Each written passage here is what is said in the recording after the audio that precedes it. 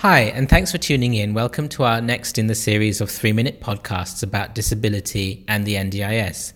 We're going to talk a little bit more about some of the things we learned at the Nepean Area Disability Expo last week on the 14th and 15th of September.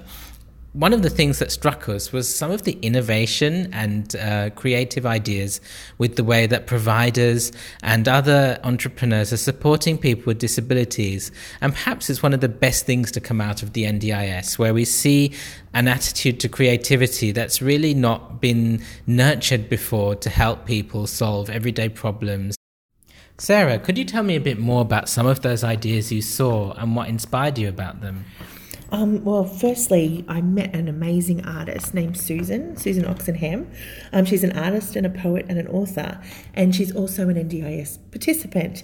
So Susan is blind, and she had a community booth where she was working with, had a big canvas and using her canes to paint with. She invited other participants, other passers-by, other providers to come on in and do some painting as well. So we were all in there together creating this amazing artwork with canes that were usually seen as somebody with a disability to be using to make you different, but we were using these in a really cool and creative way. It was super fun. That sounds exciting, and I think we're going to have an interview with Susan in the next few weeks. Yeah, I did ask Susan if she would mind being interviewed for this podcast, because I found her to be such an interesting person and so insightful, and she's got a better understanding of the NDIS than we all do. Okay, we might have to grant her an exception to the 3-minute rule. We might have to.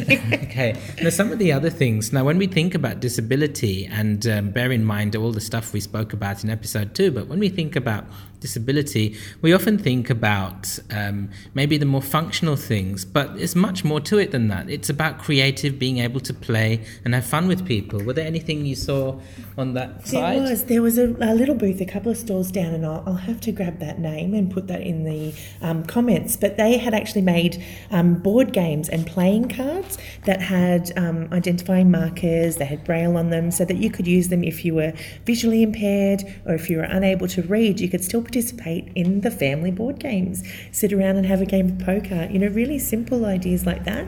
It's actually something I hadn't considered.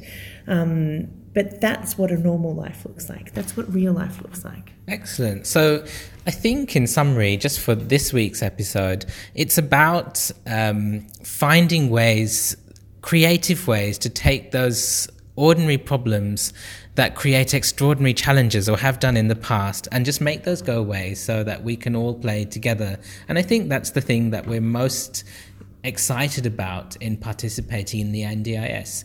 So thanks very much for listening this week, and please tune in for the next episode. Bye.